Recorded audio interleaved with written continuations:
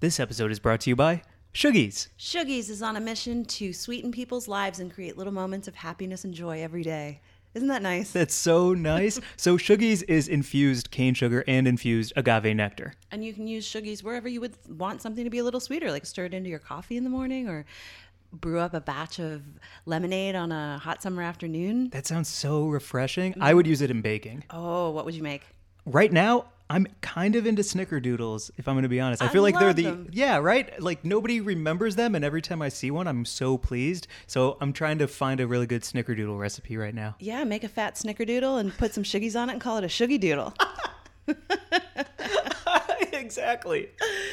Check them out at shuggies.com. That's SHOOGIES.com. Or find them on Instagram at that Shuggies feeling. Yeah, that Shuggies feeling. I want that feeling all the time. Yeah, elevate your everyday with Shuggies. Hello, and welcome to Weed and Grub.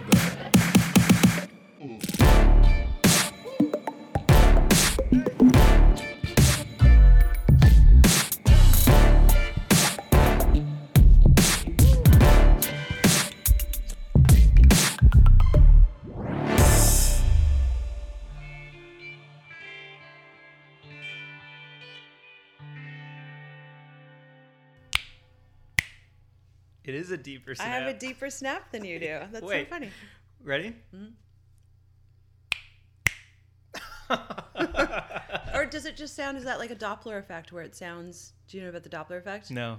Where, you know, as an ambulance comes towards you and then recedes, the siren changes in pitch. Oh, sure. That's the Doppler effect. Getting quieter has a No, scientific term? it's the actual pitch. Like the na na na na na na na na na na na na na.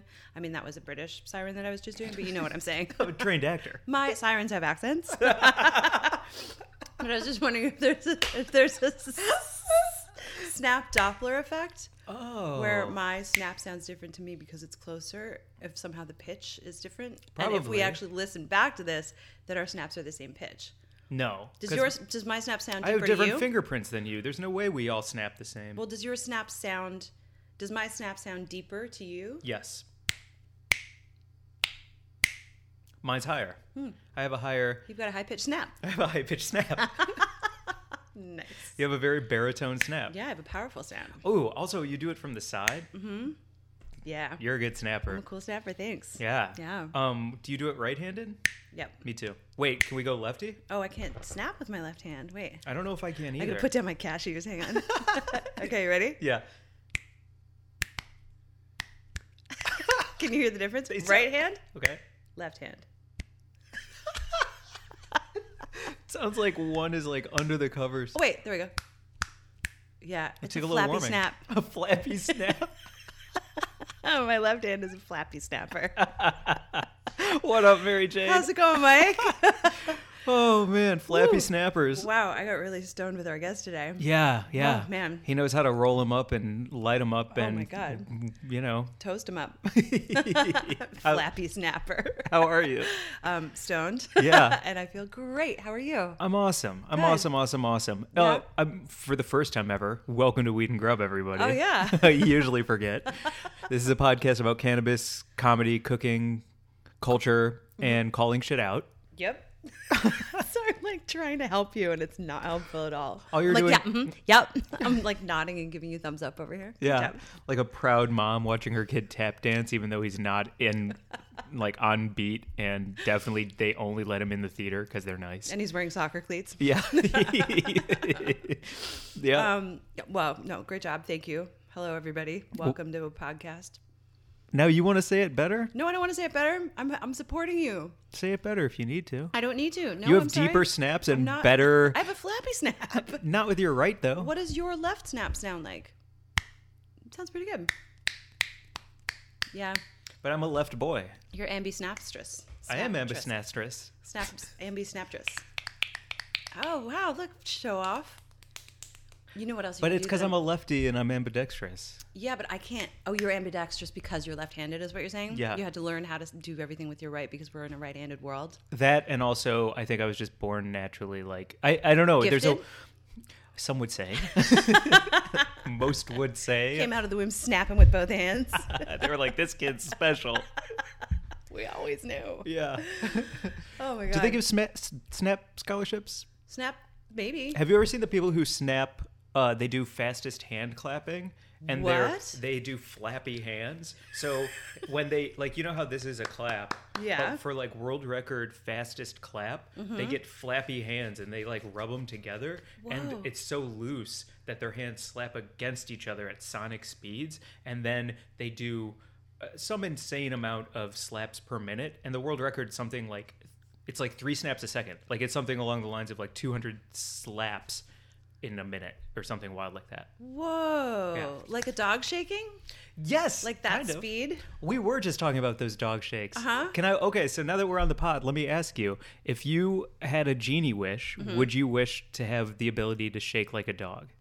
That would not be one of my wishes, no, but I can appreciate that it's clearly something that you want. I want it so bad. When I saw your dog Archie shake the other day, I was like, I bet that feels good as hell. Well, it looks, the twist, like, you know, when you see a slow-mo video of a dog shaking out its, wet fur and everything's twisting in different directions, I bet that feels pretty great. It's gotta feel amazing. Because, when you just, like, turn to the left and move your hips to the right, that feels awesome. Yeah. It's such a good stretch. Exactly. So doing it all at once, but full body, like, real fast, several times. All your skin is going in a bunch of different directions, like a self-induced massage. Yeah, it must, like, pop all of your, things that need to be popped, too. Probably feel, maybe I would want that as a wish. That's what I'm saying. And if you're on like shrooms or Molly or something, you're just like Ooh. standing in a corner like, guys, I'll be right back. I gotta like do a bunch of shakes. It's gonna feel amazing.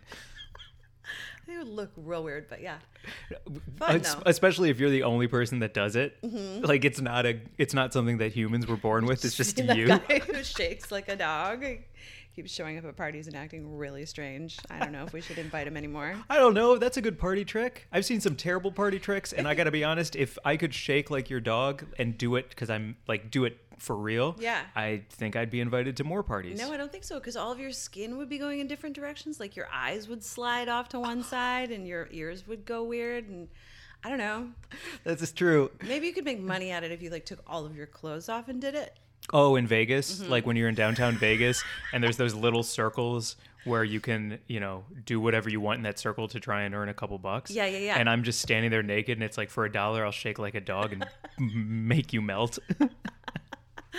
Would give you $1. Right? Yep. If I was like for $2, I'll give you the Gatorade to pour on me and then watch me shake. Oh, wow. Great for your slow-mo Instagram videos. Sounds awesome. There's got to be someone out there who has made it. Like, have you ever seen the woman who trained herself to walk like a horse, meaning on all fours?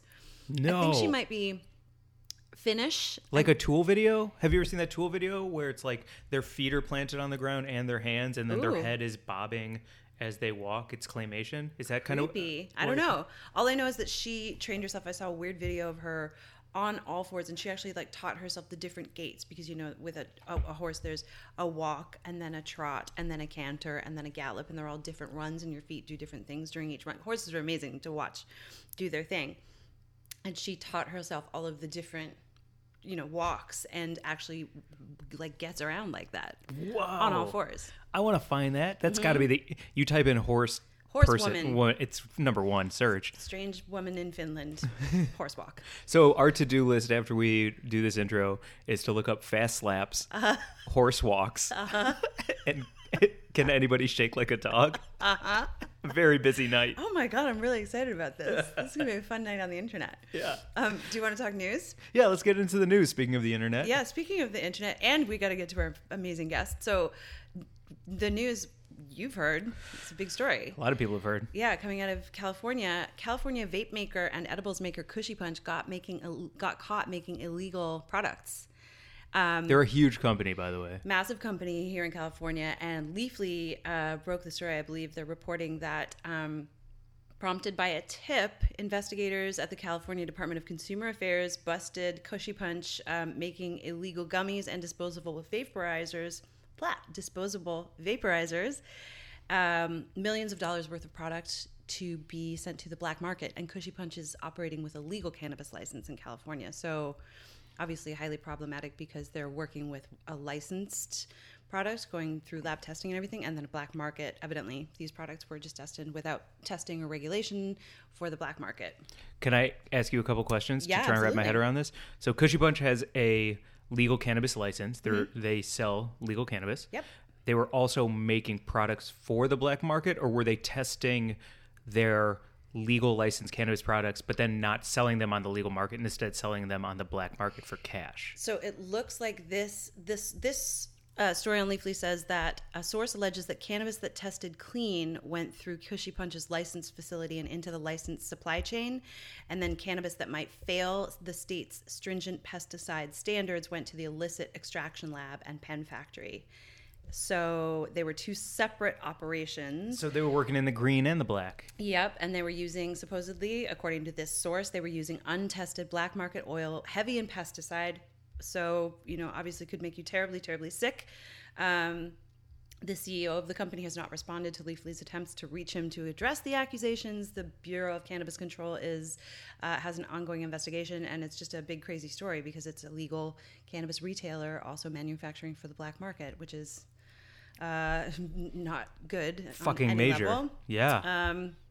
It's just a story that we're following. It's ongoing. It just happened on Friday. The story came out. Holy shit. It's huge because the bust is coming amidst this whole vape crisis across the nation. So especially disposable pens, manufactured for the black market by a cannabis retailer, you would think that you could trust Cushy Punch products because you see them in dispensaries. And so it's, even worse than you would think. It's more duplicitous because if you're buying them from the black market, but you're like, oh, well, it's Cushy Punch. It's Cushy Punch, so what a plug. I've got a great Trusted plug. name. It's not like you're buying a Mario Kart or something where you're like, well, that's clearly illegal because Supreme doesn't sell cannabis vape cartridges, but Cushy Punch does. They do. Legally tested lab, Fuck, and it's got regulated. the one you think you got the plug on, and you're just like a little bit of cash, saving a little dough, not going to the dispensary, and it's got pesticides in it. Could make you really fucking sick.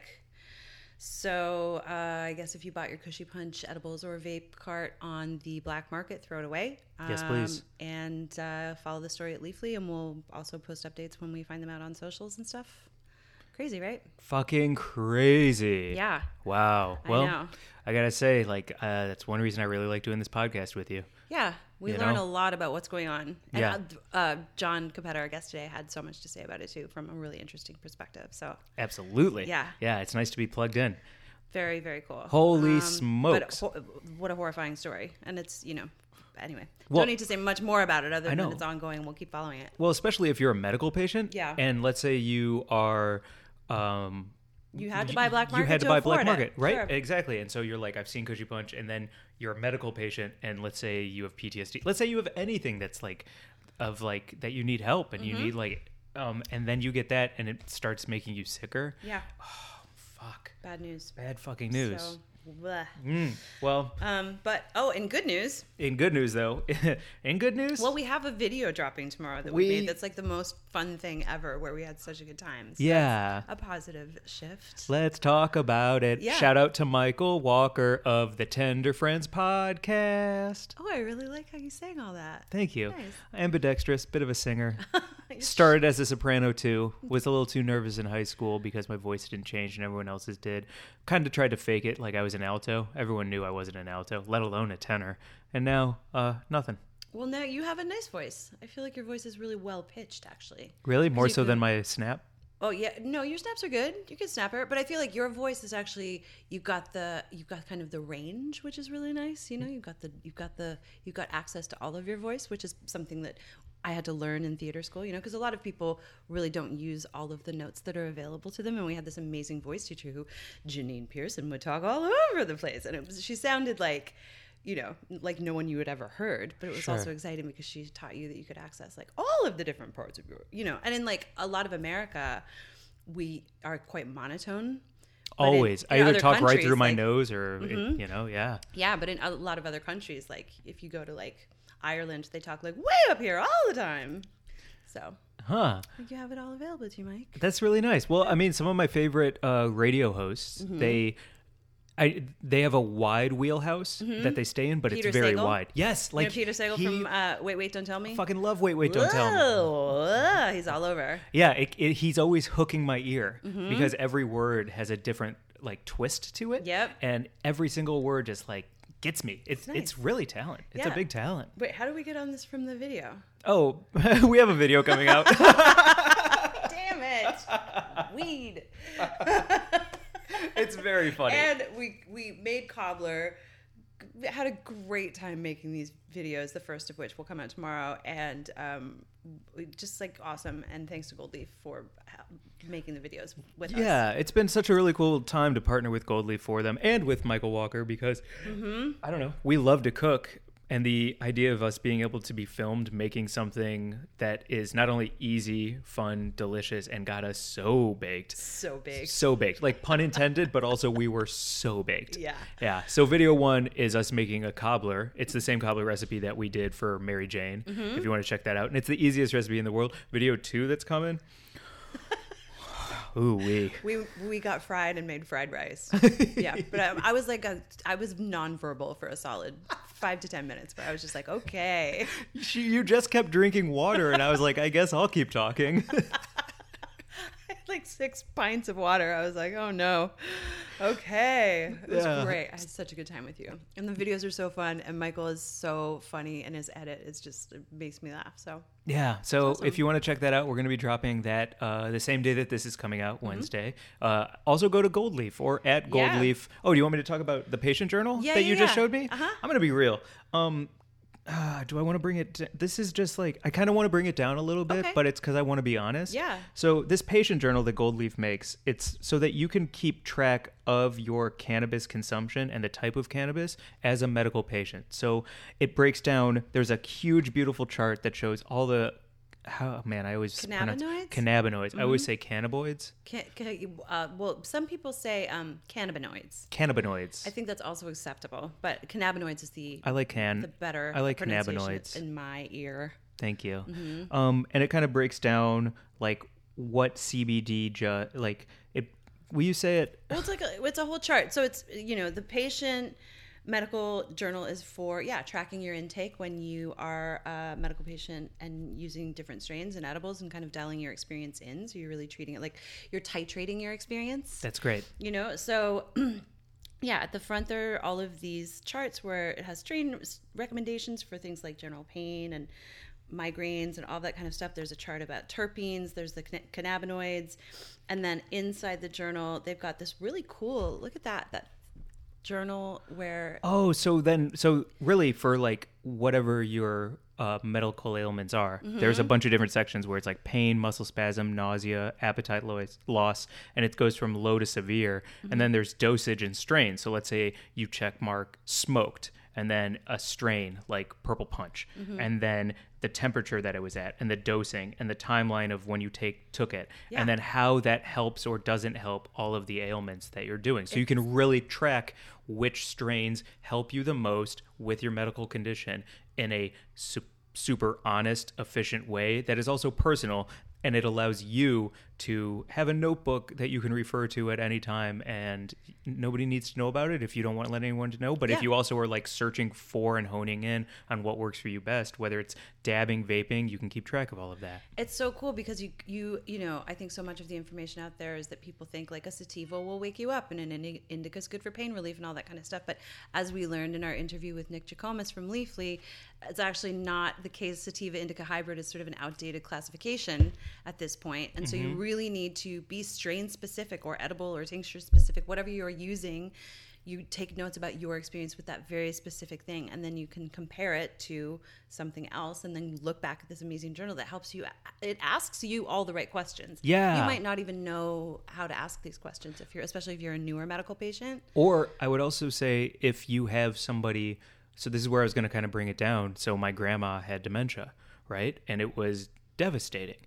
And there was every type of way to keep track of her pills and what was working for her and what was slowing down the dementia and all of that. So if you're also a caretaker or there's somebody that you are caring for or care about, you can use this for them as well. And had I had something like this, or had cannabis even been legal, I think it really could have helped her. And this is something I could have used during that time to just slow her progress a little bit. Definitely. That's really cool. I think also when you're a caregiver, you don't have a lot of brain space. So like, or your brain space is taken up, I guess, because you have so much going on and you can get overloaded. So this is definitely a great caregiver journal as well as a patient journal. That's really cool, Mike. What is this? What is one? If one is for? Have you been using it? I I just grabbed it the other day. I'm not a medical patient, so I don't use this particular journal. They What just is sent it if to us. one but is 4, then 116 is used- 119? I used it as a notebook because, okay, so What is that? Dave Bienenstock of the Great Moments in Weed History podcast reached out recently because we were shouting them out on the pod. Yeah. And they're shouting us out, and it's just awesome. And he just wrote us this really nice email, and he congratulated us on 100 episodes Well, in his email. And I was like, oh fuck, we passed 100 episodes and we didn't mark it. But then I was like, but we haven't, because we started Weed and Grub as a weekly podcast that came out every Wednesday in whenever that was, 2018, Yeah. like a year and a half ago. And then this year we started doing Monday episodes as well, which are Spotlight series episodes, which are like our business apps, talking to people who are like work with companies that we believe in. And then we also have like 6 mini episodes that we released when we were like, we just have to talk about this thing. right. So technically we're at 120 episodes. We blew past 100, but that's only because we have mini episodes and Spotlight series. So this notation was me actually figuring out when our real 100th episode is going to be, which will be December 11th. So the reason if at one that is 4, then 116 is 119. Oh, 1 is 4. Hold on, and I then gotta take a picture to post. No says- one's gonna know what we're talking It's about. so ridiculous. So basically our very first 3 episodes that we ever recorded, Will you hold it up? we posted to Podbean. This is a very boring explanation, but anyway, there are 3 episodes that we recorded. Maybe we'll re-release them someday, but we put them up and then we like took them down. Because they were bad. But I mean, yeah, like the audio wasn't great. We were just, finding our kind of groove and everything. And so we posted them, but then took them down. So the first one that is available actually is number 4. And iTunes hasn't reset it back to number 1. So Anyone 1 is smoking 4. is melting right now. I know, and it's so Everyone is like, boring, what too. are you talking about? sorry. It's not boring. It's just that, like, if 1 is 4, like, this feels So- like, it feels like I'm back in high school doing math. Yeah. And all I know is that I'm going to cheat on the test, so it doesn't matter. These musings were me just figuring out when the fuck our 100th episode So- is. Okay, so if 1 is 4, then 116, which was the episode that we're at. I can't even remember how I worked this out. It's 119, and I have written down 6 minisodes and 20 spotlights equals 26, and if 116 minus 26 equals the 90th episode, our 90th episode was on October 2nd. That means December 11th will be our 100th episode. If that makes any sense at all, it doesn't matter. We'll be at 100 feature apps on December 11th. We'll do something fun and special for it. Maybe we'll have a fancy guest. Just saying, Seth Rogen, come on the pod. That would be amazing. I know, it would be amazing. And then we can explain that to him. And then we can show him this weird math. Man, you don't know what this means to me, because Listen. honestly, if 1 is 4, 1 then is Seth 4. Rogen is on our 100th. So stupid. Anyway, yeah, that's what that is. Good math, though. I don't know if I'd thanks. be able to like crack that code to figure out what our 100th You can actually figure is. out that if 1 is 4, that 116 is 119. It's just plus 3. That's the math. That's really not hard. If 1 is 4, if that was like a problem, it was like if this is to this as this is to this, and if I said to you, if 1 is 4, Oh, I could do if that. 1 is to 4 as 116 is to 119, then What what's is? 137? Yeah, I could do that. That's the It's best. 140.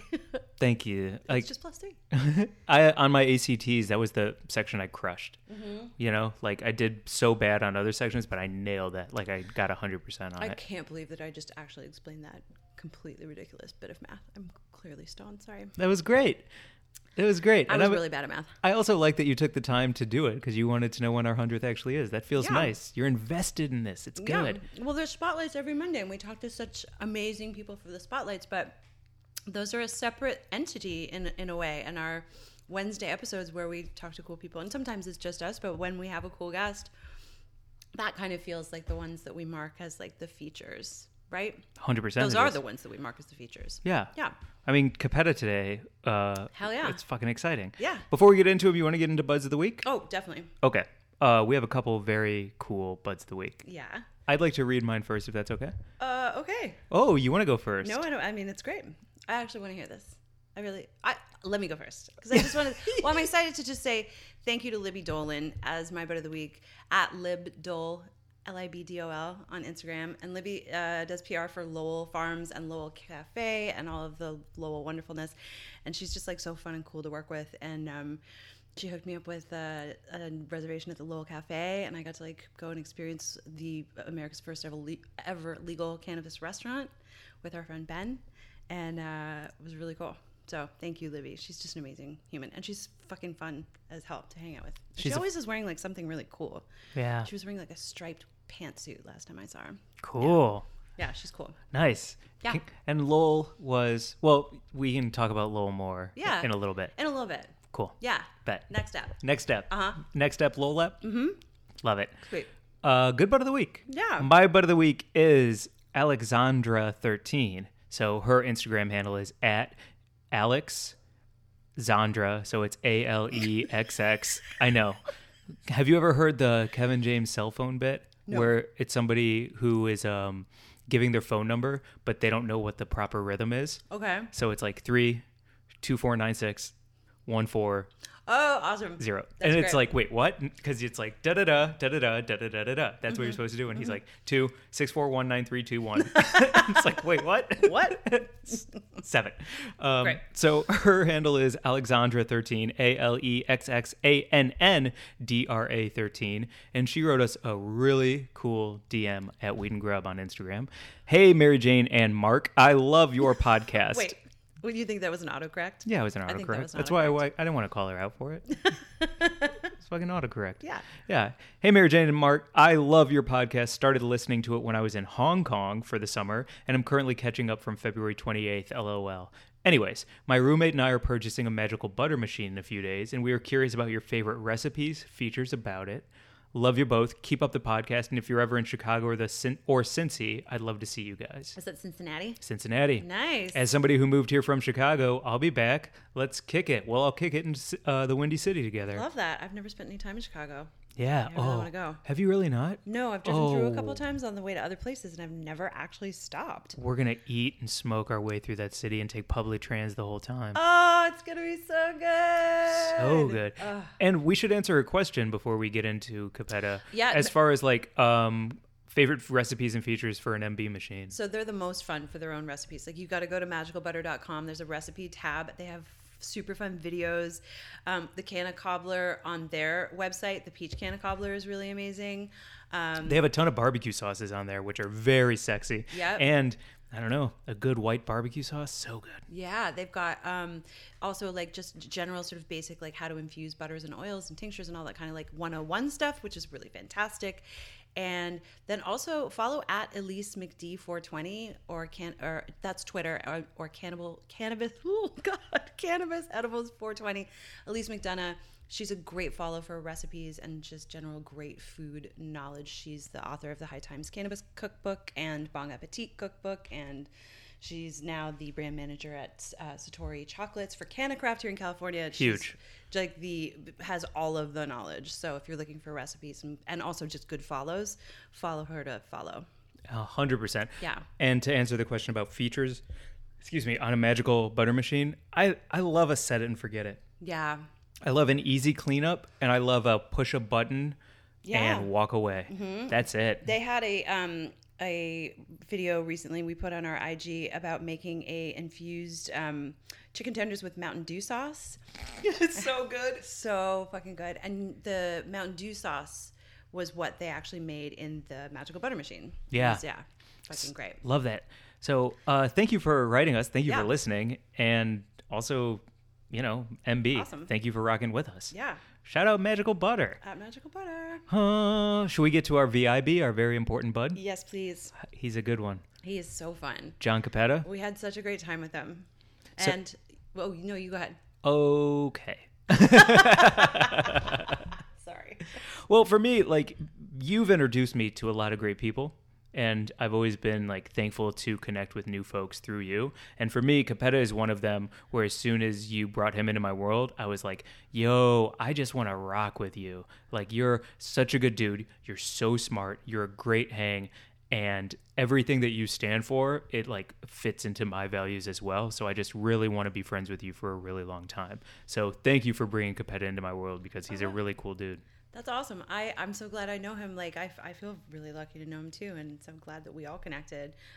His mind works so fast, and he's just so fun to hang out with. I always feel like when we like we just walked out and we're talking on the sidewalk and it started getting dark. And I was like, yeah, we're just enjoying having a freely flowing, ongoing convo that kind of never ends. It never ends. Yeah. Yeah. It's like a waterfall. Yo, There's just real talk. always This is a something to long, say. yeah. Yeah. This is a long episode. Uh-huh. And it's because it just goes. Yeah. Yeah.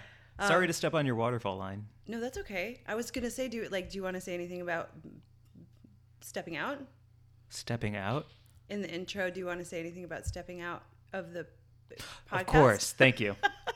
As you dance Mike, around it and say it for me. Hello. I'm trying not to like put you on blast, but I'm also like, you weren't here for a minute, so. You're the person who's like, behind you. And I'm like, what? And you're like, behind you. And I'm like, I'm sorry, what are you saying? And then you're just like, behind you. And it's just like. The guy in the clown mask. So in the middle of this interview, I had to step out and take a phone call. And the phone call went on quite a bit longer than I expected. So I just want to apologize to Capetta on pod and all of you. And also you, Mary Jane, because I ended up dipping in the middle of this conversation and then coming back closer to the end. We had a wonderful time. We missed you terribly. But yes, you know. My apologies. Yeah, we missed you, but then you came back. All right. So that was great. Word. And Yeah. apparently somewhere in there I turned into a fly. Yeah, it was real fun. We got super high. I guess you'll hear more about it on this episode. Without further ado, everybody, here is John Capetta. Magical Butter. Magical Butter. How much fun is that? Magical Butter is the best machine for making all of your edibles at home. Let me ask you 3 questions. Okay. Can I make infused chocolates, Yes. gummies, Yes. tinctures, Yes. oils, Yes. butter? That was 5. And yes, and you can buy magical ghee from magicalbutter.com, and that's Whole30 approved and compliant, so you can infuse your own ghee and then still be on your Whole30 diet. Ooh, that sounds. I'm actually thinking about doing Whole30 again. Well, you should get your magical butter machine and get that ghee going. Get that ghee going. Get that ghee going. Magicalbutter.com. Use promo code Weed and Grub at checkout for 20% off. And check out their Instagram because it is the sexiest food pics I've ever seen. So go to at Magical Butter and peep it, follow it, like it, fave it, comment. Lick it, like it, love it. They're good vibes all day. Good people doing good things. Magicalbutter.com. Use the promo code Weed and Grub at checkout. Give them a follow and make your own edibles at home, man. Why You'll know what not? goes into them and you'll feel so good. Yeah, that should be their tagline. Yeah. Magical Butter. You know what goes into it and then you feel good. Magicalbutter.com. Promo code Weed and Grub at checkout will get you 20% off. What up, Mary Jane? How's it going, Mike? Yo, we got a hot one today. We sure do. How are you? I'm feeling frisky. Frisky? Balls in the air. We got a it great is. guest. Yeah, we do. He's a homie from another baloney. What? What up, John Capetta? That's definitely the first time I've ever got that. Love it. Happy to be here. Thank you guys for having me. Would you mind just kind of giving everyone a rundown on who you are, what you're about? Birth date, Yeah. star sign. Sure. So Social. I'm a Sagittarius. My social is 317. Now, Whoa. actually, that's honestly my favorite joke that you do is when you put your social up, like when you like was it the Netflix login or something like that? Yeah, I gave away my Netflix password. I was rolling. You know what? Sorry to interrupt, but like that was such a good thing, and everybody got to watch Historical Roast on Netflix. And then one person upped my subscription to premium Oh. and ruined it for everybody. Wait, really? Yeah. Oh, because they probably tried to log in and couldn't. You have 3 people streaming. Or Yeah, and so What a they. dick. Yeah, right. Yeah, dick move. Ruined it for everyone. Always a motherfucker. Dang. Yeah. Well, nice deflect. I feel like that's Yeah, what you do very well, John Capetta. What's up, guys? So yeah, my name is John. I wear a beanie a lot. I like to smoke weed quite a bit. Hello, weed. Hella weed. Nice roll on this fucking joint, by the way. Thank It's a you. beautiful cone that you perfectly. I watched you roll it by hand. Thank you. Yeah. Thank you. Yeah, you know how to get to Carnegie Hall, right? Mm-hmm. Practice. So, yeah, I am currently the VP of content at High Times and a big fan of the show. So Thank you. happy to be here. And we connected when you were on Venice, working at. Yes, actually, but that was when I was still at the agency, right? At Fabric. Yeah. Yeah. You've had a pretty storied career. I'm just trying to tee you up to give a little timeline because you've done some really cool shit in your life, man. Pretty story. It's funny because like I appreciate you saying that because then I look back like every once in a while I'm just like I haven't fucking done anything. Like what am I? What are you talking about? What am And I then talking I was about? like, also, I mean, can I just say, like, you're young for as much as you've accomplished. Like, I'm turning 30, so I also Yeah. feel like I'm not young anymore. But appreciate you saying that. I get that. But like if there was a Forbes for weed 30 under 30? Yeah. You'd be on that list. Hell yes, you would. Well, thank you guys. I appreciate Like a fern? that. Fern 30 under 30? Between two ferns, 30 under 30. I might be able to make that one. I have to say, like, the first time that the three of us all hung out in the same room, I think was the High Times 500 live stream that you put together. And that was the first time that I really connected with you. Totally. And you blew my goddamn mind. Well, you were a savior for that. And that was also like how I knew like we were going to be tight, because like I like definitely went to you and was like, hey, like I don't really have much direction here, but I need to lean on you hardcore. Like, Can you just say what it was so everyone listening knows what a feat you pulled off? Because holy motherfucking God, like it was incredible. So it was the 500th issue of High Times, and at the time I worked at an agency called Fabric Media, and we were basically doing the PR and helping with marketing stunts for High Times right after the acquisition. So the 500th issue was coming up. We were trying to brainstorm on cool things that we could potentially do, and we had suggested to you guys the intention of somebody else guys doing meaning it. I was at High Times at the time. Oh, I yeah, was the right. culture editor. I forget. Yeah, no, Yeah, you're pre Weed and Grub days. And we were like, yeah, let's go live for 500 minutes and like show the world like, you know, the inner workings of High Times, because that'd be dope. And like I still stand by that being a great idea. I'll never suggest it again, because 8.5 hours of, or was it 7.5 hours, whatever it was, 500 minutes of live streaming was a lot. It was a lot to pull off, but it was great because we broke it down to like these 10-minute segments, and I had a wonderful host. Mary Jane was our host.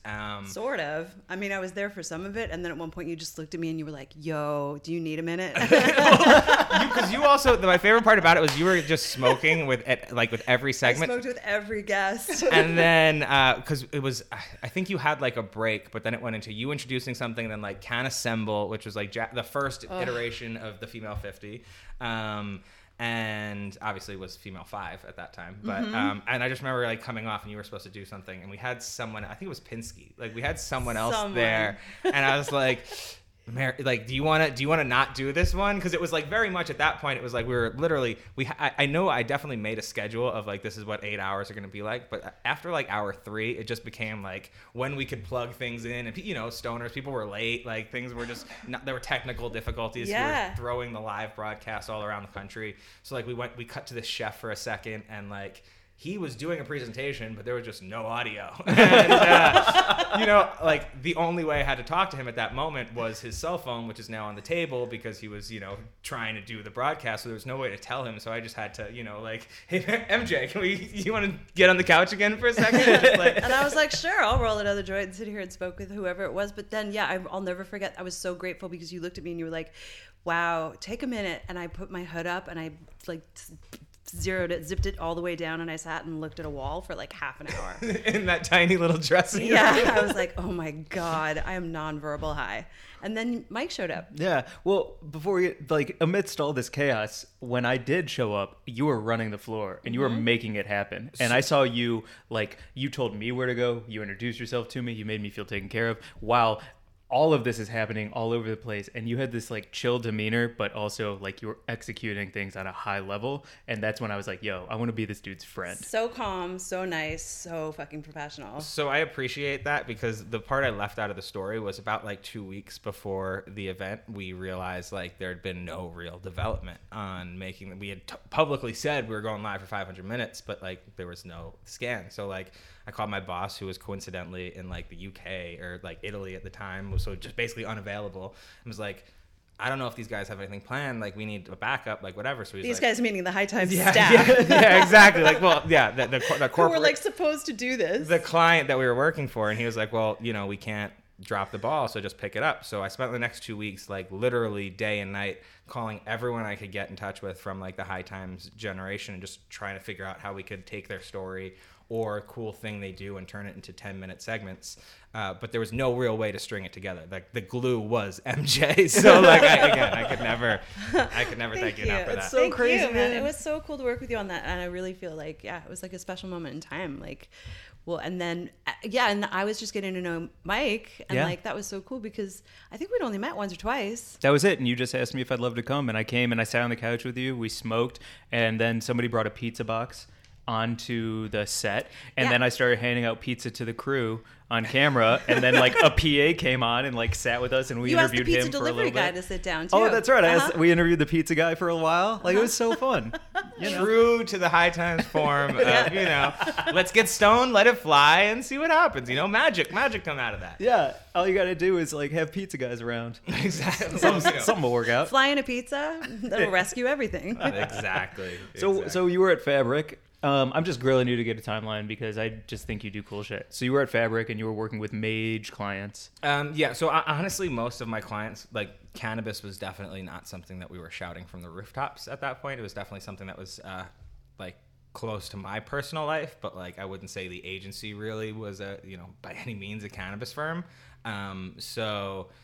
A lot of our clients were like, companies measuring TV data and stuff like that. And it was Which, side note, thank you for your help on all my stuff. Well, that was actually, I think that's how we really became like real close. Is 'cause I was like, oh wait, you're doing commercials. Like, let me help you measure them. And you taught me about leverage through analytics. There you go. Straight up. That's so valuable. Huge. Yeah. I'm very glad to have been able to have imparted that. And you're here for 10%, right? That's Yeah, what this exactly. interview is for? Exactly. That's actually why I'm on the show today. I got a new career lined up. Oh, it's called going on podcasts and just collecting checks. That's where I really want to be. Mad swagger. The dot connector. So you're at Fabric, and but a lot of your clients aren't Canna-centric. Yeah, and then honestly, like I was kind of Scooped up. Coached. honestly. So the funny story is, I was kind of like, I don't want to say having like a crisis or anything like that, but I was just kind of like starved for creativity. And I kind of had talked to my former boss, who's like, my mentor, one of my like best friends. I was just like, listen, like, I think I need to kind of be in the wind for a while. And, through a series of just talking with people around me, this offer came in from High Times. And obviously High Times is a brand that I grew up reading. I've been a cannabis consumer since I was 12 years old. So like, for my entire life, this has been, or my entire conscious life, it's been a brand that I aligned with and something that, I believe represented my interests. So to have the opportunity to go over there full time and obviously like lead a department like content, which is, so ingrained into the things that I love. It was just, I couldn't say no opportunity. Hell yeah.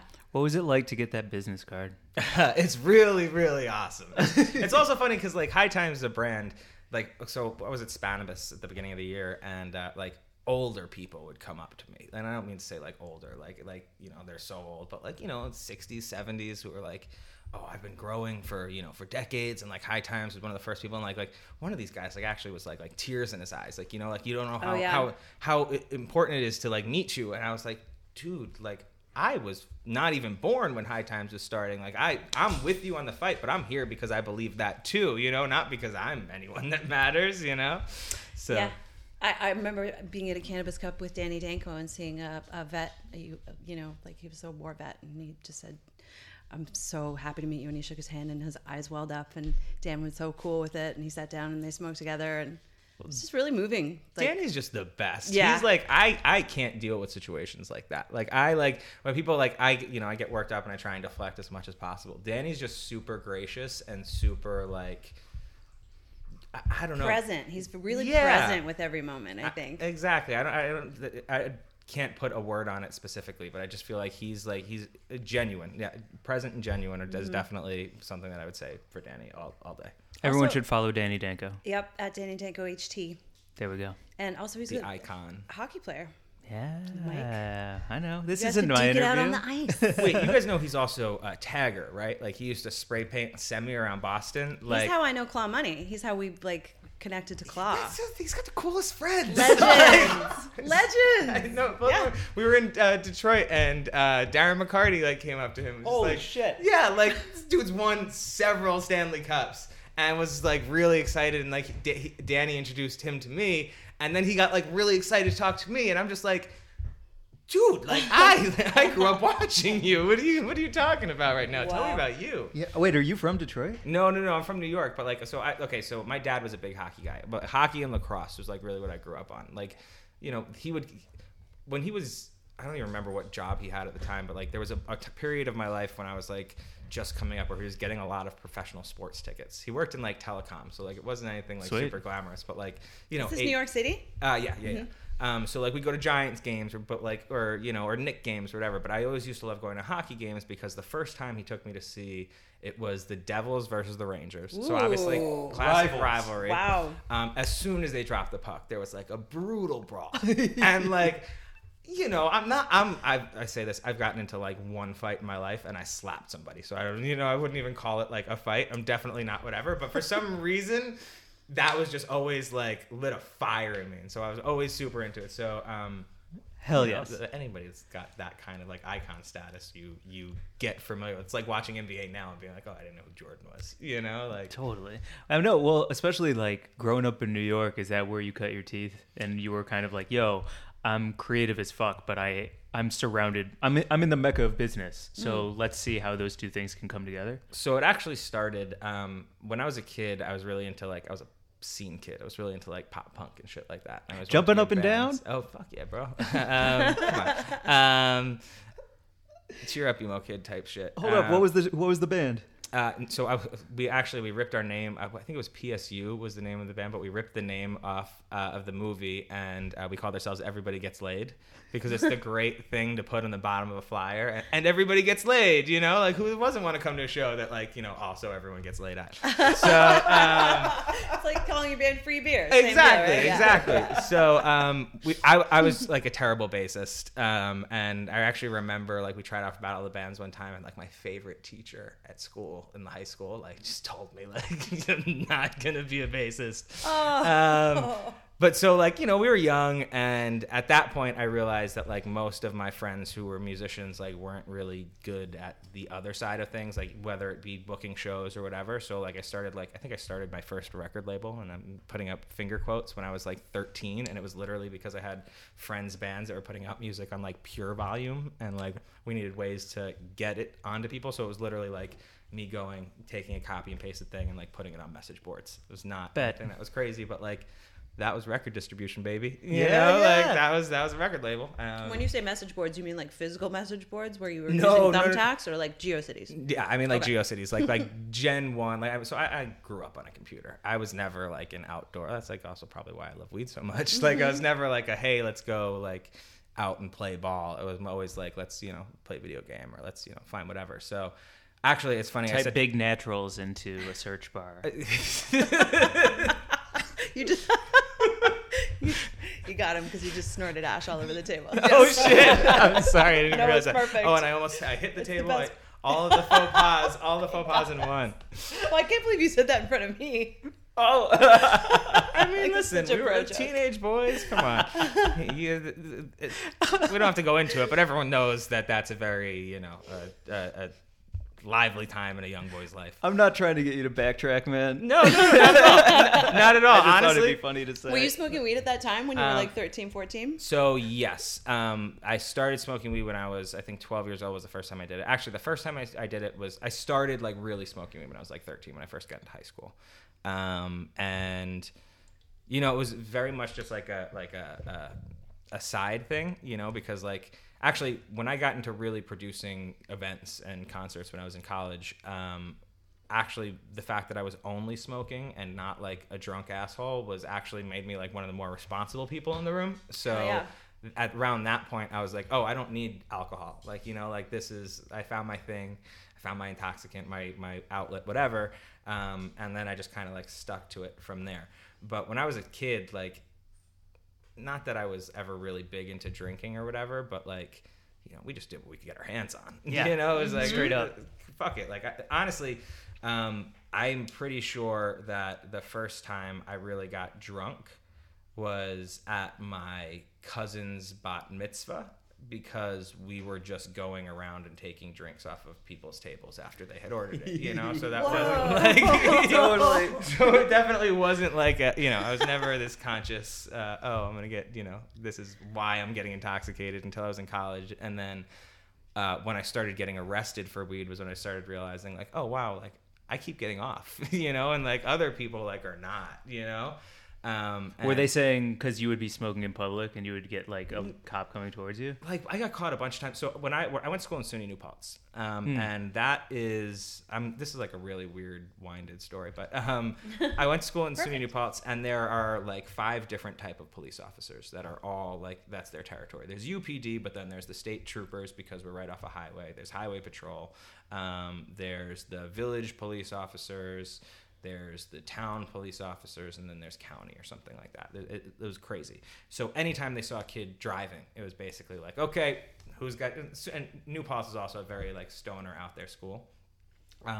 I would get pulled over, and like my car would get searched, and you know, when they didn't find anything, because like honestly a lot of times it was in my pants or something like that, you know, they just didn't find it.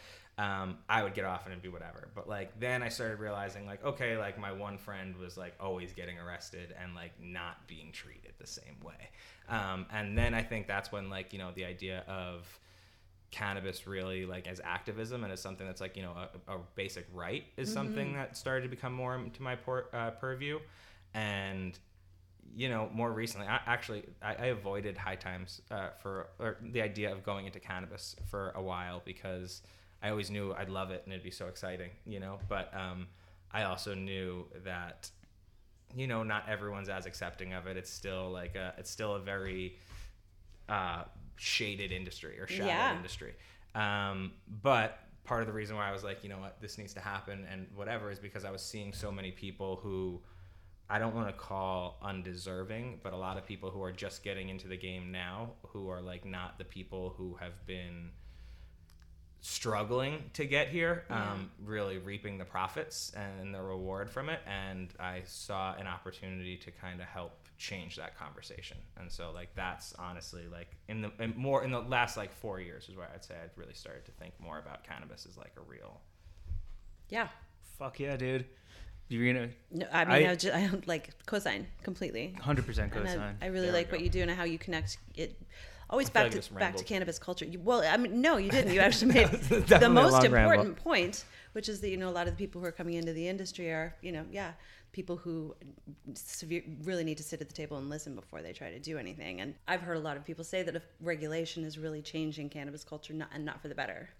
Well, you know, it's funny because I talk about this a lot with like clients, but cannabis is kind of going through this identity crisis right now, you know, because it's going from this like cool to do outlaw, like rappers talk about it thing to like now it's got to wear a suit and pay taxes. And that's not cool. You know, like it's not, I mean, like, listen, if you're, you know, like going to, you know, the fucking Emmys or something like that and you're in a fucking ball-on suit and, you know, whatever, but like wearing a suit and tie to work every day is like, you know, not anyone's, I believe anyone who got like was a cannabis lifer was their idea of where they were going to end up.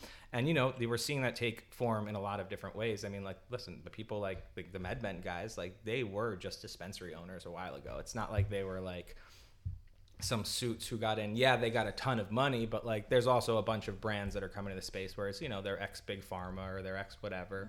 And those guys know how to build brands and know how to do things that like, you know, really require MBAs. And cannabis is not an MBA driven industry. You know? Not only do they not know what they not know, but they also are not trying to really learn. Or I don't mean necessarily like they're not trying to learn, but they're like they learn by doing, you know. Well, and they're very accustomed to saying how it is, and so they're coming into this new industry and saying, "Well, this is how it is." It's really interesting to watch that sort of like unfold. Yeah, it's actually not how it is, guys. Exactly, but that's also why there's so much opportunity, you know, because in like why it's so easy for someone who made a career in like, you know, music or something like that to come into cannabis and all of a sudden seem like they're driving the whole conversation. You know, it's like. It's a lot of it's smoke and mirrors, you know. It's just they know how to work the social or the media. Look, we got Trump as president because you know he knew how to play the media. You know. Yeah, but it can also backfire. Like I remember when I was in the office in New York. Come on. Exactly. My stone brain took a second to catch up. But I was gonna say like the backfiring of like, you know, disavowing the culture. Like I remember the day that we were asked to take down our like psychedelic posters and put our bongs away in the New York office. Yeah. In sort of like favor of moving into this like WeWork like kind of, you know, Apple Store clean line space, and we were all like, oh no, this isn't gonna. Yeah. This won't last, and that it didn't. You know. Well, that's I think what's happening in cannabis at large. I mean, like, listen, I'm not trying to talk smack about what they did, but that you've seen a bunch of shows, I'm sure, that are like, you know, now that cannabis is super popular, trying to plug into it. And I'm not talking about like, you know, things like that, like you make, or like things that like, you know, are created by people of the culture, right? But more things that are like being created looking at like everyone's trying to create the new Cheech and Chong, the new Buddy Flick, because right. they've seen that work, so they think that's what cannabis is. But like, I would argue that Black Mirror is cannabis content. You know, I would argue that what's that movie that just came out I watched the other day? Joker. Honestly, like would the movie be accentuated from being stoned? Absolutely. 100%. All content is. You know, Yeah. so like saying anything is just specifically stoner content. Ad Astor. I haven't actually seen Brad that. Pitt in space, I looking handsome, falling into orbit. No, but who's the other guy that got stuck in space? Matthew McConaughey. Johnny Depp. Matthew McConaughey. Oh. Matthew McConaughey, where he got stuck in between the dimensions or whatever and Yeah. pushed the book off the shelf. Interstellar. John Gabris' favorite movie. Yeah, come on. Tell me that's not weed content, man. I mean, like if I could just, anybody can give me a visualization of what it could look like to be in between dimensions, and I'm stoned, you got me. Yep. Like 100%. that's it. So I think that, like, you know, we're in this time of everyone trying to put cannabis into a box, where really we're realizing like it infuses with everything, you know. It's more like an element than it is its own entity, you know. And I don't know, I just think that like it's, I really like what you were saying about people who are looking at the culture as opposed to of the culture, trying to make this content, because you can't really make anything good if you're just looking at something. well, and that's No matter what it is, weed or art or anything, like you can't just look at it. exactly, and You that's need to actually the experience thing. it. That's the Yeah. thing that I think that like a lot of these guys don't realize. It's like it's because they smoked weed once that they're part of it. And I'm not trying to say like, oh, like, you know, everyone should look like Shaggy from Scooby-Doo, or like, you know, walk around in a beanie and long hair like I do. It's just like, you know, there are tons of people. The amount of people who, like, every time we'll post like some LGBT content on High Times, the amount of hate that comes back from it, you know, like from our community, who don't realize that like not only are gays integral into our society, but like part of the reason we have legalization that we have today is because of their movement back in the AIDS crisis. Yep. So like it's this crazy just warped sense of like everyone thinking it's this one way because of what cannabis specifically is to them and who they are, and using cannabis as a way to like try and present themselves, or what they think the cannabis world is. Yeah. I have to step out real quick. Okay. Continuing the conversation, and I'll jump back in after this call. How long do you think you'll be? As long as I can keep it short. That's a good answer. We can take a break. We'll have a joint waiting for you when you come back. Oh, there you go. Actually, I should start doing that. So at this point, like, have you judged every cup? Have you judged every category? Have you tasted all the things? I haven't judged every category, but I do get a lot of like the best stuff, you know, because Yeah. like when whoever is the judge, they always want to show you what they think is the best. Absolutely. You know? That's the most fun of it too. Like, we were just offered some, like, a Michigan Cup winner. Yeah. I mean, like OG Lemon Kush. I can't even remember what it was, but Yeah. it was like the most delicious. It's so special to get that, like, It's so well. They're so proud golden. of it. too. Yeah. I needed help when I judged. Like, I needed to sit down with some friends. Did you hear about Oklahoma? Myself.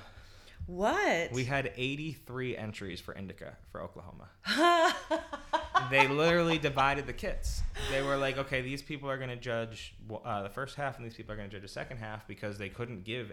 They had 2 weeks, which is longer than it usually is. Yeah, it's usually a week. And they had 40 something entries to go through. Like, if you have 40 something indicas, like, in 2 weeks you have 14 days. Like, I can't do, No. I can't do 3 indicas a night. Like, Yeah. I mean, you could if it's, I had 27 sativas once when we were in Amsterdam, and like 4 days to do it, and I basically had a sustained panic attack for 4 days. I just like the Amsterdam Cup is a gauntlet. lapping canals and just like trying to breathe deeply and just like get back to the hotel. It was so fucking intense. It was really amazing, but it was also for me a lesson in like exactly what I could tolerate.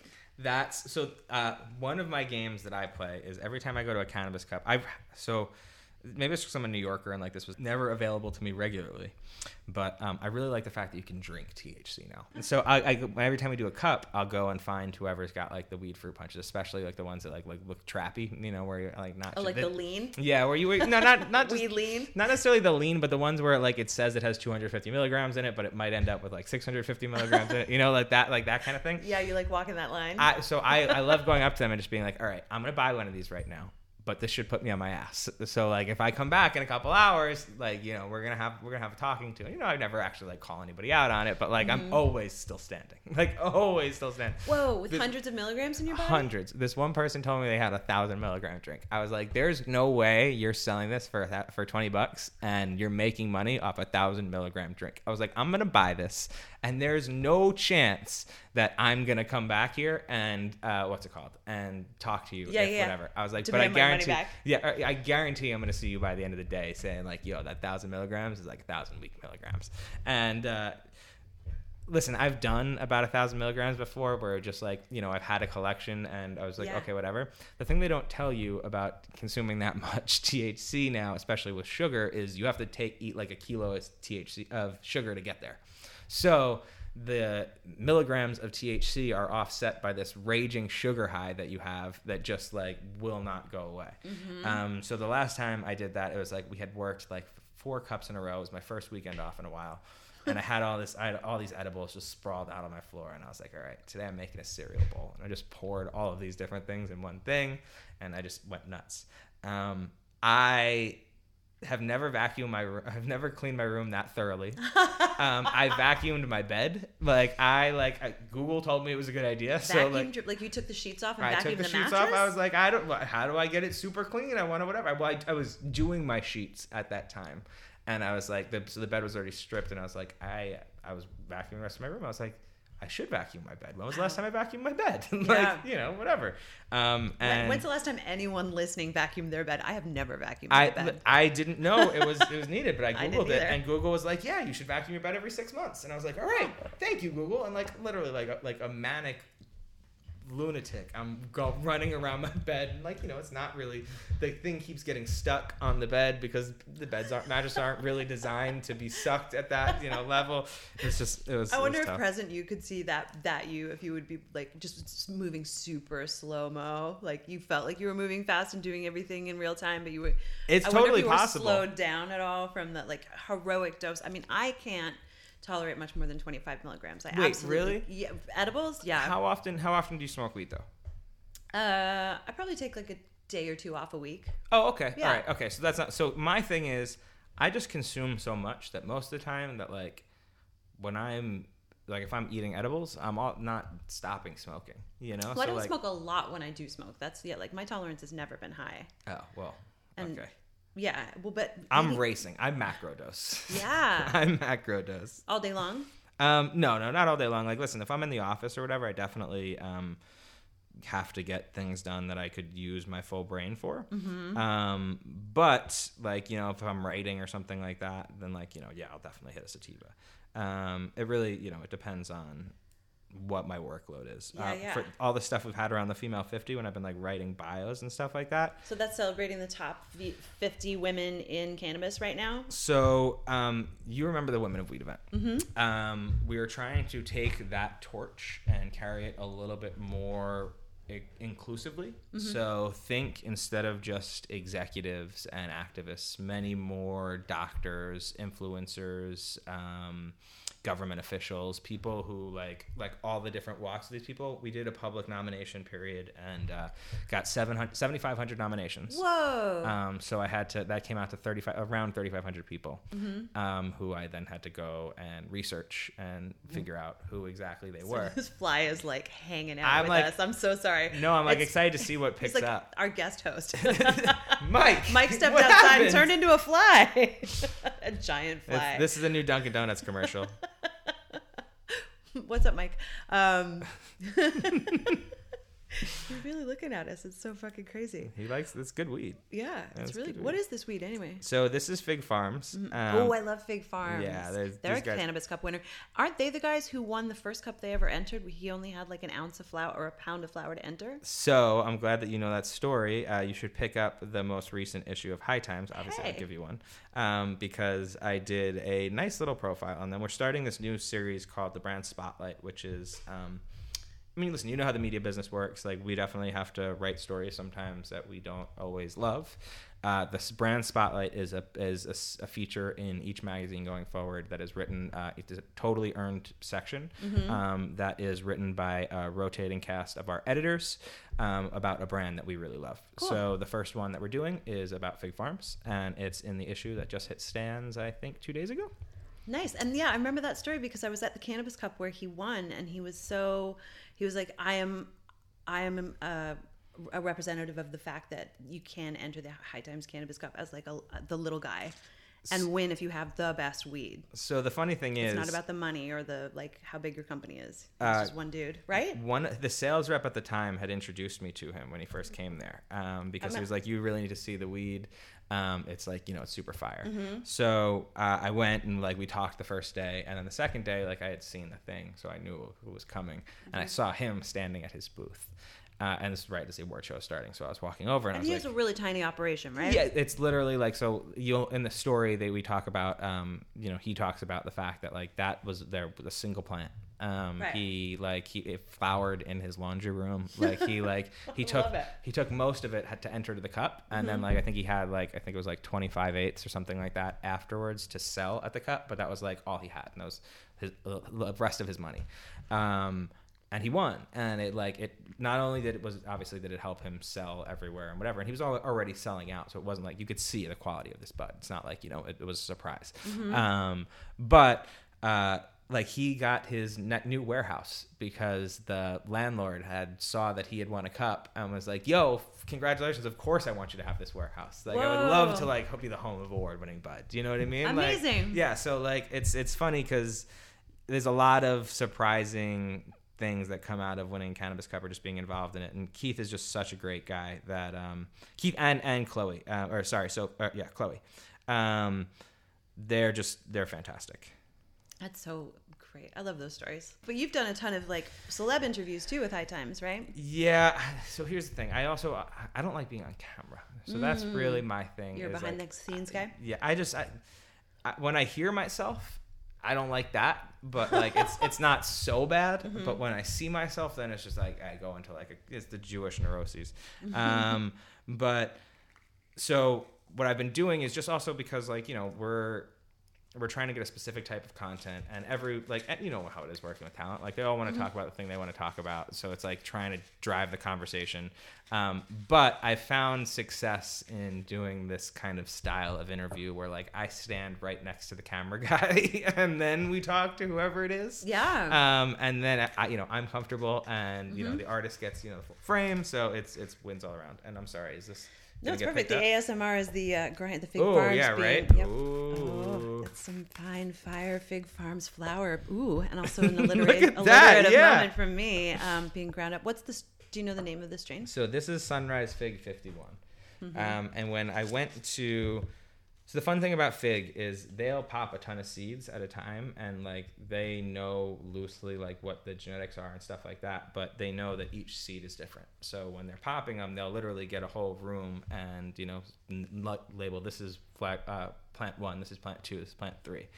And she's just a whiz with the flowers. Like she's literally in there just talking to them and, you know, like figuring out which the right ones. And like the first time I saw that, or first time I was there over the summer, I got a little bit of it, and they were just like, this is a special flower. And then I loved it. And I went the second time, and I was like, how do I get as much of this as humanly possible? Have you ever grown your own? So it's funny that you mentioned that, because actually one of the things, we're going to do this thing with Advanced Nutrients later. Shout out Big Mike. Shout out Big Mike. Business Outlaws. The first weed mogul that I ever really met when I came to Los Angeles. And so for anyone listening, Big Mike is the head of Advanced Nutrients. And you know his story, right? His story is amazing. I mean, he was underground for a really long time, and then he he was one of the Advanced Nutrients was always the High Times' like biggest advertiser, but he was just this sort of like shadow world figure, and then he's made himself into like a legal marijuana mogul here in LA. The first time I went over to the Marijuana Mansion when I got here, I'd moved to Los Angeles from New York, and I'd been in like the High Times office in New York at a time when, you know, Danny Danko would be blindfolded and put in the back of a car to be driven to a grow. Like I came from a time at High Times when they were like, everyone was writing under a pen name because it was, you know, dangerous to use your real name. Still dealing with that. Yeah.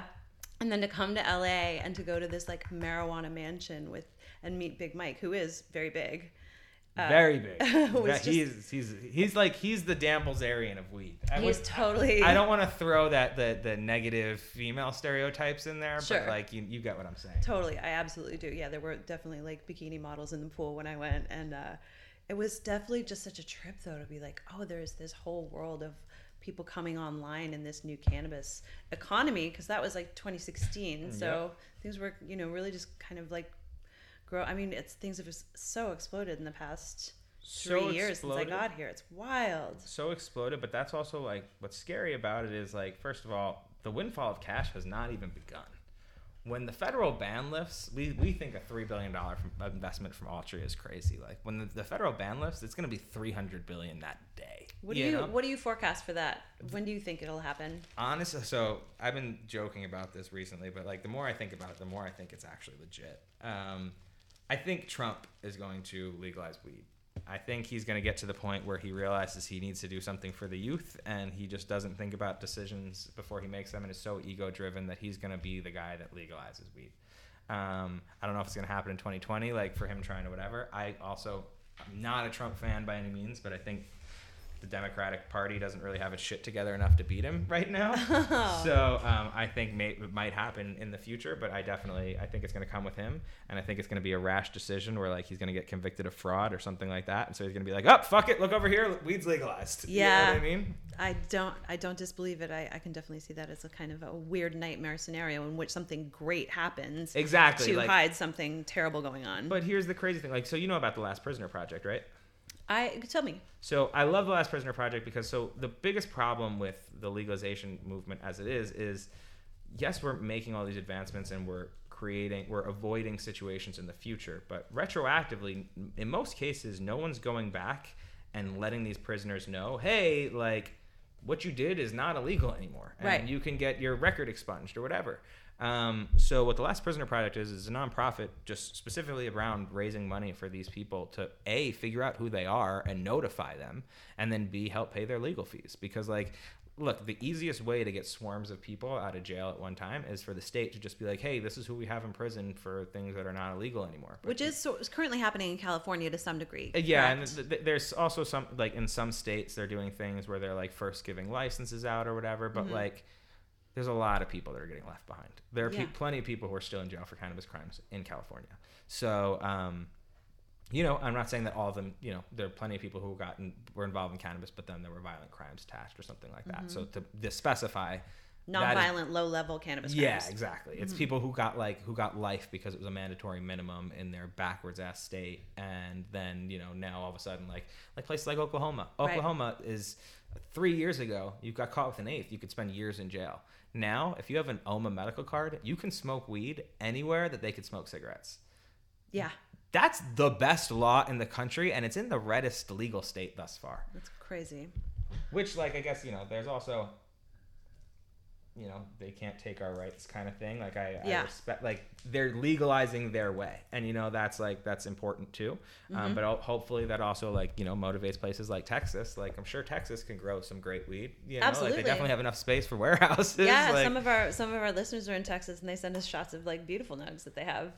That's actually one of my favorite parts about working at High Times is every day I get random emails throughout the day of just people's crop. Yeah, and, like, bud porn. They're so beautiful. It's awesome, isn't it? It's really mind-blowing too, because like it also, like, I forget sometimes. I'm just like, how did I get this? You know, is it still in the magazine? Is there still Best of the Crop in the back? We do.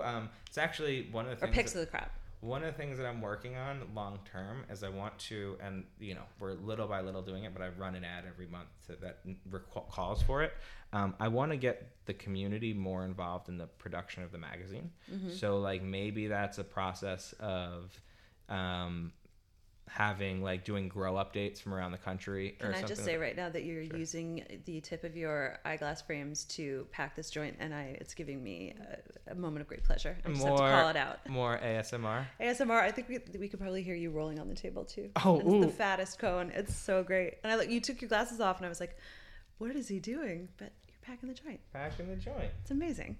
I didn't have a good pen in my bag before, so that's how we ended up. Oh, sorry, Archie. Sorry, I interrupted you. No worries at all. I have no idea what I'm talking about anymore. This weed is really good. It's so fucking good. You're talking about getting the cannabis or getting the community involved in the magazine. Yeah, so I have this dream, and it's called The Weirdos of High Times, or the working title is The Weirdos of High Times. And I think that like all of us are. So I think we've talked about this before on the podcast, but.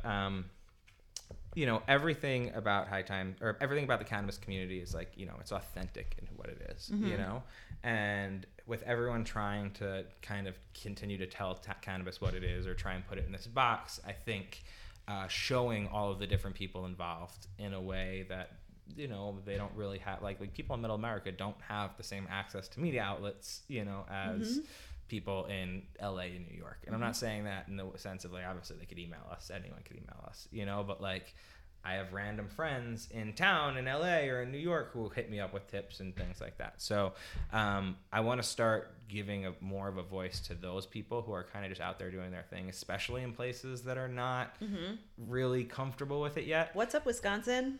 What's up, Wisconsin? Like, there's also like yeah. Africa. What's going on in Africa? Like, hey, if anyone from Africa is listening, I would love to hear about what weed is like where you're at. Yeah, what's going on in Cape Town? Yeah, you know, and like give those people a voice. And obviously, like, you know, we've been around for a long time. Most of the people that have worked in the vast majority over the years probably have written with a name that is not actually their own, you know? So like, we're not shy about obfuscating identities. But let's talk about what's going on in your community. Because one of the things that like High Times, the lifeblood of High Times was activism, you know? And the thing that I hear all the time from people like Mila Jansen or like, you know, like Dennis Perron's partner, John Entwistle, is that the thing that really drew people to High Times back in the day and what crafted the community that we know and love is High Times involvement just by bringing these people together. I understand, you're also having been in the media industry for long enough, you understand to some degree the way that the sausage is made, you know? And like that, like, how some of these deals get made and how people are involved in things. But also, like, there are plenty of people, and the reason why I really believe in this industry and the people that I want to win more than anyone are not the suits, you know? It's the mom and pops who, like Fig are creating this great craft cannabis in, like, these little silos across the country who are at risk of being washed out when, you know, the giant guys come in and, like, you know, and take up all the profits. Yeah. They can't afford to be in the industry, and a lot of, you know, in California, I know right now, like, I don't even know what it costs to launch a brand in California, but there's no room here for someone who's just really great at growing weed to enter the current legal market. That's the thing, and to be totally honest, I'm not sure what the exact numbers are, but I've heard that if you want to have a fully compliant brand and like do the process, it costs over $1 million. I was just gonna say it's got to start at $1 million, just given what they have to go through. How do you expect like what? Think about it, like what other business has that barrier to entry? And not only that, but it has that barrier to entry after telling people for decades this is a terrible substance that's going to ruin your life, but wait, now we can make money off of it. So like, pull the rug out. Don't tell the guys that are still in jail because we're making money off of them making license plates or whatever, you know? And then like, I mean, actually I will say, I think the for-profit prison industry and like the license plate business might have repositioned itself. I don't know if they're making license plates anymore. That was the thing though. That was definitely a thing. Oh, definitely a thing. That to me now they're probably writing code or something, you know? To be honest, troll farms are America's prisons. If we were teaching prisoners to code, I hope I will, you know, I'm just think about how fucking far we get. We might beat China. You know, we could like, it might be dangerous for, you know, might not teach all the prisoners to code, you know, might not be like, you know, like the ones that are already hackers, don't give them more advice, you know, like, but like, don't let them near any computers. But if we can like teach, like, actually there was a really great thing that I saw, I think it was on Now This or something like that. It was years ago, but it was about this homeless guy who like went to a hackathon or something like that, and like one of the guys who was running it like took an interest in him and like helped him, and then like he ended up developing an app, and like, you know, I don't think that like it made him rich or anything like that, but like, you know, give this guy purpose, you know, and like that, like give them skills that could be life changing for people, you know. Some of the best skills I ever learned were like hardcore, just like learning how to wield a knife on a fish boat, or like, you know, things that stood me in good stead. It's like how to fix a flat tire. Yeah, you know, things how to change the oil in my car. I don't know how to do Practical. that. So I don't know if I could do it in the current car that I have, but I learned on like an old Mazda pickup, and it's pretty straightforward. So that's the thing. Is I drive a Prius now, and Ooh, yeah. all of my shit was, you know, my dad's old cars and stuff like that. Well, not old. Do you even know how to pop the hood on a Prius? I know how to pop the hood, but I don't know. Like, have you seen what's under the hood? It's a computer. It's a giant like everything is closed. Yeah. It's like not everything's closed, but like it's like a giant battery basically, and Yeah. you just stuff is happening in there, but you can't see what it is. I know. I wish that I felt so powerful when I got my license when I was in my 20s, because I like just never drove. But where are you from? I'm Canadian. I grew up in Newfoundland, and then I was in Montreal, and then I was in Europe for a long time, and I was just always in places with public transport, like living in the city. And so I didn't have to learn how to drive until I moved to Alaska. And I was working on a fishing boat, and the skipper of the boat, when we arrived in Alaska, was like, okay, you have to grab the truck and go and pick up groceries. And I was like, oh, dude, I don't drive. And so he taught me how to drive on the spot. Stick Holy shift, shit. gravel parking lot in Alaska. Holy shit! I fucking T-boned someone else in the parking lot. Never lived it down.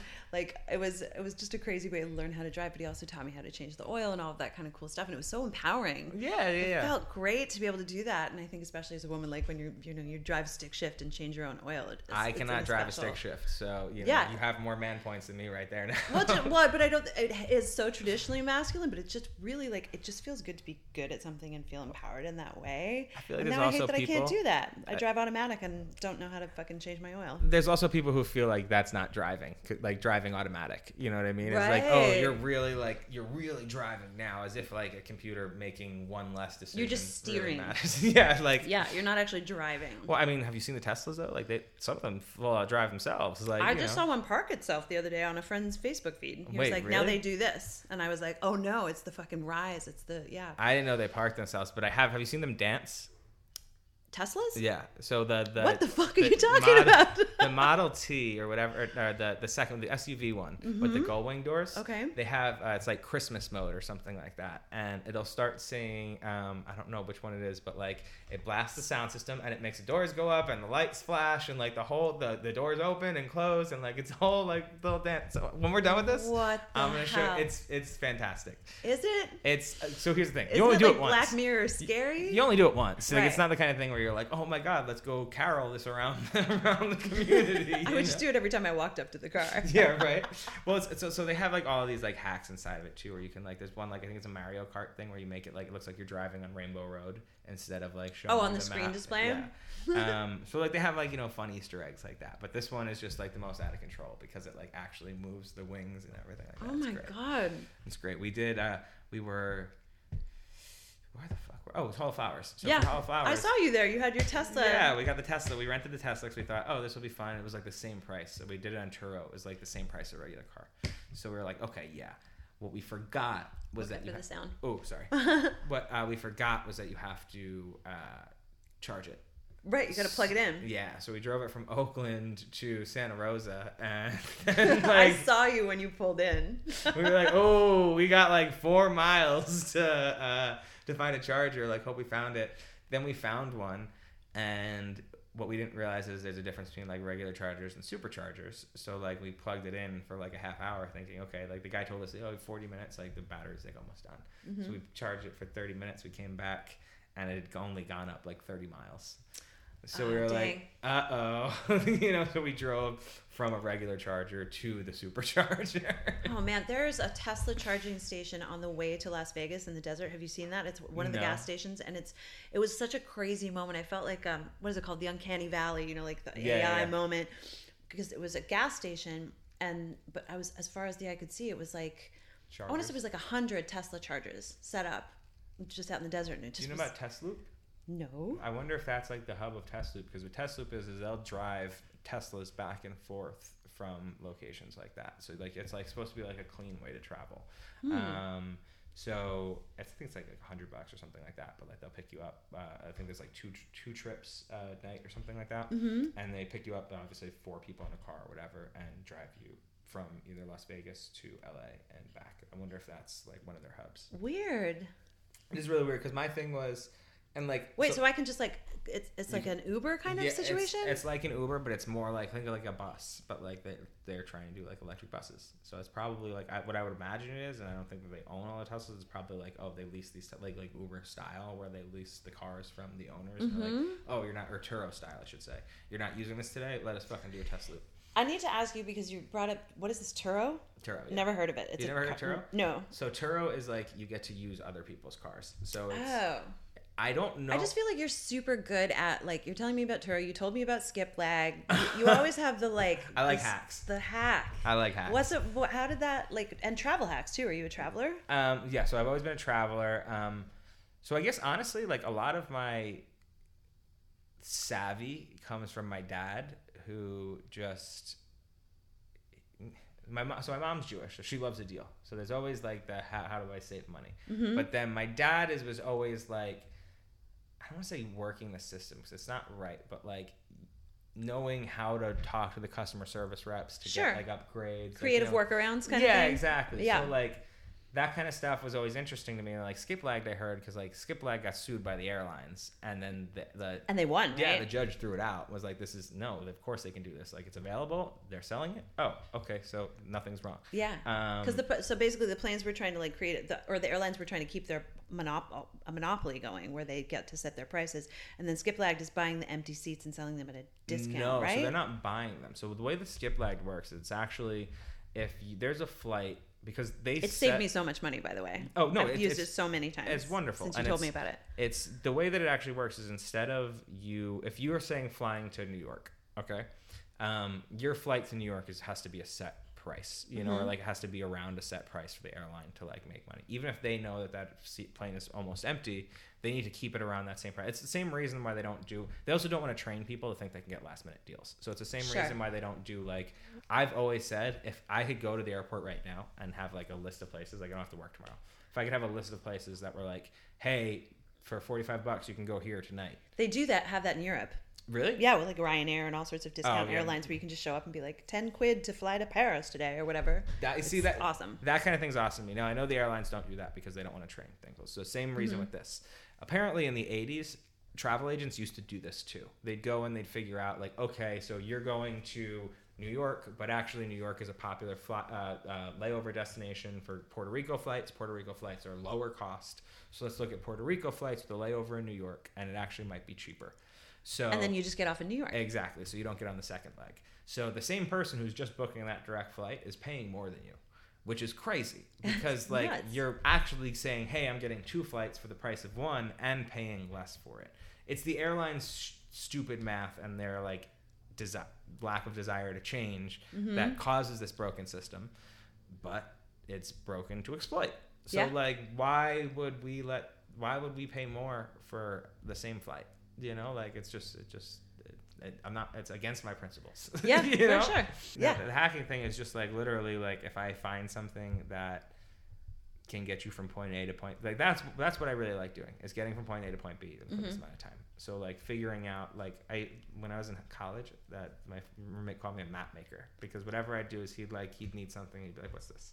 I'd just be like, this is what, do this way. And you know, then eventually he'd get there. So if I can figure out something that gets me from A to B in that short amount of time, like that's super exciting for me. The map maker? The map maker, yeah. What a cool alias. Like, yeah, well, it was also, we were like trying to be DJs at the time. So that was your DJ name? No, my DJ name was DJ Acapella. So he was like, you should be the map maker. I think. You should be. I like the map maker, but I thought Acapella was funny because it's so I'd just been to Italy, and Capella or Chapella or whatever is like church is basically the same thing as my last name, just with L's instead of T's. So I was over there and I was like, oh, Capella, and I was like, oh, acapella, that's a word in English. Like, there you go, that works. But it wasn't. The funny part about it was I always DJ'd with somebody else, so it was never just me. You know, so it was like so and so and DJ acapella. Yeah. Or acapella. Acapella. Nice. What do you have coming up? Tell me about things that are going on in your future. There's like events. I was just about to say events galooly, and I don't know why, but events galore. Well, did we talk about the Clios? Did I tell you about the Clios? Tell me. You know what the Clios are, right? No. Okay, so the Clios are like the Emmys of advertising. Oh shit. That's the most coveted award in advertising and marketing. So like, you know, I can't think of an award specifically that won it, but like, you know, when ad campaigns win an award, that's what they get. So for the first time ever, High Times is bringing the Clios to cannabis, and we're looking at the past 2 years, and we are working with their organization and a team of expert jurors for people like Evan Goldberg, who's Seth Rogen's writing partner. People, actually, I guess I shouldn't call him Seth Rogen's writing partner. Like the guy who wrote Superbad. So they're adjudicating cannabis ads from the past 2 years from like the entire industry. Yes. Print and like everything. Print, video. We have advocacy campaigns. We have best use of an influencer. We have brand designs. There's all sorts of things. Wow. And industry as nascent as ours, you know, like for some of those things, so it's also digital/mobile. There's no mobile campaigns really. Maybe Ease did a mobile campaign or something like that. Campaigns? But like in other industries, like that's part of it, you know. Sure. So we have to apply the same lens. Yeah. I get ads in my IG story. It makes me nuts. But like if it was weed, I'd look at it all day. Oh yeah. Well, if I got cannabis ads, you know those pop-up ads in your IG story, the sponsored content. Like if I got a weed ad there, I'd be delighted. That's what I mean about it being a brand safe category. You know, like brands should be able to pay Instagram and Facebook to reach an over 21 person who could consume their products. You know, there's no reason with a responsible ad that shows, exactly, you know, responsible consumption or whatever. Yeah, exactly. Now, the only argument that I would see against that is the fact that people lie about their age on the internet. Sure. But they also can see porn and alcohol. That was going to be my thing. I was lying about my age on the internet since I was 11 years old, and I realized that there are naked people on the internet. If they are lying about their age and then they say weed, that's the best option that they could possibly see of any content. Exactly. They're not looking at like violent, you know, pornography or 4chan or some crazy. You know about 4chan, right? I do. Okay. I stay away. I mean, I know about it in a sense that like I know what it is. I'm not assuming. I wasn't accusing you of being a lurker on 4chan, MJ. I'm back at the right time. We just uncovered that MJ is actually behind Pizzagate. No way. Really? Listen, it's in a basement. It's in DC. Look into it. I don't need to. I'm talking to the source. Tell me. We found out while you were gone. Actually, while you were gone, a fly came in, pretended to be you, sat at your microphone, and then left. So we weren't sure if it was you or not. So wow. Nice changing back in your human commercial. Nice changing back into your human form. Welcome back. Thank you. And I found out while you were gone that John's alias or nickname was the coolest ever. He was the map maker. The map maker? Isn't that fucking boss? It was a suggested DJ name when I was in college, and I ended up going with it, but I always thought it was cool. Map maker is fucking cool. It's like a fucking like a movie. I can see a whole superhero. I know that I missed a lot, and we've got to kind of wind down here. So I know that I came in at the end. Can you tell a story about when you weren't here? Like what I was doing? Yeah. No. Or make something up. Well, you can make something up, Mike. Come on. Well, he it's turned tough. To a fly and flew in the room. Yeah. It's just hard because like for me, like I love a good salad buffet, but I'm not allowed at any of them anymore. So I'm just like kind of cold calling most of the Sizzlers in the area, trying to plead my case and explain why I should be allowed back at their salad bar as a paying customer. Do you want to say why you were banned? Did you know those plates don't break against the wall, they bounce? That is actually a personal injury lawsuit waiting to happen. You need those plates to break, otherwise they could bounce right back, smack someone in the head, knock them out. And there it is, ladies and gentlemen. As Mike found out the hard way. Was it beware of Sizzler plates, the flying Sizzler plates. Yeah. Sizzlergate. Sizzlergate, you know, we got 4chan expert over here. We can get down there. That's what's up. Can you bring us home? I feel like this isn't my story to tell. I want to know what else you have coming up that we can look forward to, and also where people can find you. So I'm at John Cappetta on pretty much everything. At JONCAPPETTA. And coming up, we have I'll be at the Bud Tender. Well, this is not gonna come out by this weekend. I will be. We're dropping it tomorrow, actually. Oh, really? Mm-hmm. Yeah. Oh, sick. Yeah, man. Okay. You're our VIB. Very important bud. Come on. Oh, wow. I didn't. That's awesome. I didn't know that. Okay, so I'll be at the Bud Tender Awards this weekend. Yeah. I know. I assume that That's in Vegas, right? Yeah. That's in Vegas. And hosted then by Wolfie. hosted by Wolfie Memes. Shout out Wolfie. We'll be there with Koala Puffs, with Silenced Hibby. We have the Skinny Queen on site. It's going to be a fun time. And then I don't remember the date of the Oregon Cup, but that's coming up this month. Next month, we have the Female 50, which is going to be very fun. I hope that you'll make it. And the Clios, which is going to be, hopefully a big growing up event for a lot of the industry. And, hopefully you guys can come out to that too. It'll be a fun. In LA? Yeah, it's in, I don't know. I don't remember. Somewhere cool. Yeah, somewhere Hopefully dope. there's a swimming pool and a weed bar. Honestly, I don't know if there'll be a swimming pool, but Damn it. I just talked to the event and I was like, hey, so if we bring a bus for people to smoke weed on, That's a good loophole. what do you think about that? And they were like, We never heard you. yeah, they were like, well, is that legal? So, we'll see. Maybe there'll be a bus to consume on. Great. Heck yes. Love a bus. Love smoking on a bus. I think that's it for us. I mean, this has been really fucking awesome. thank you with guys for Mike having and me. Fly and Mike again. Amazing. It's really great. Dude, I'm Capetta, really you're the excited to best. see that Dunkin' Donuts commercial, man. That is going to be dope. I've seen the graphics, and let me tell you guys, he looked like a real fly. It's so fun to hang out with you. Thank you so much, man. Mary Thank you, Jane, guys. where can everyone find us? I'm at this is Mary Jane _ You're at Glazer Boo-hoo-hoo, and I know you won't see it here, but you got to check. I did get a check. Oh yeah, I forgot. I actually thought about that when I saw it. I was like, ooh, I'm gonna bring that up when I see him and give him some props for now being like a legitimate entertainer. Thank you, Verified. dude. Thank you. That's Very cool. like, you made it. SAG. Oh, and congratulations on SAG. But Nah. the check mark's bigger. Yeah. The check mark's bigger. Yeah. It's pretty. It's fucking awesome. And we are at Weed and Grub everywhere. weedandgrub.com on the internet, and give us a 5-star rating, review. What else, Mike? That's it. Bye, everybody. 10 stars. Bye.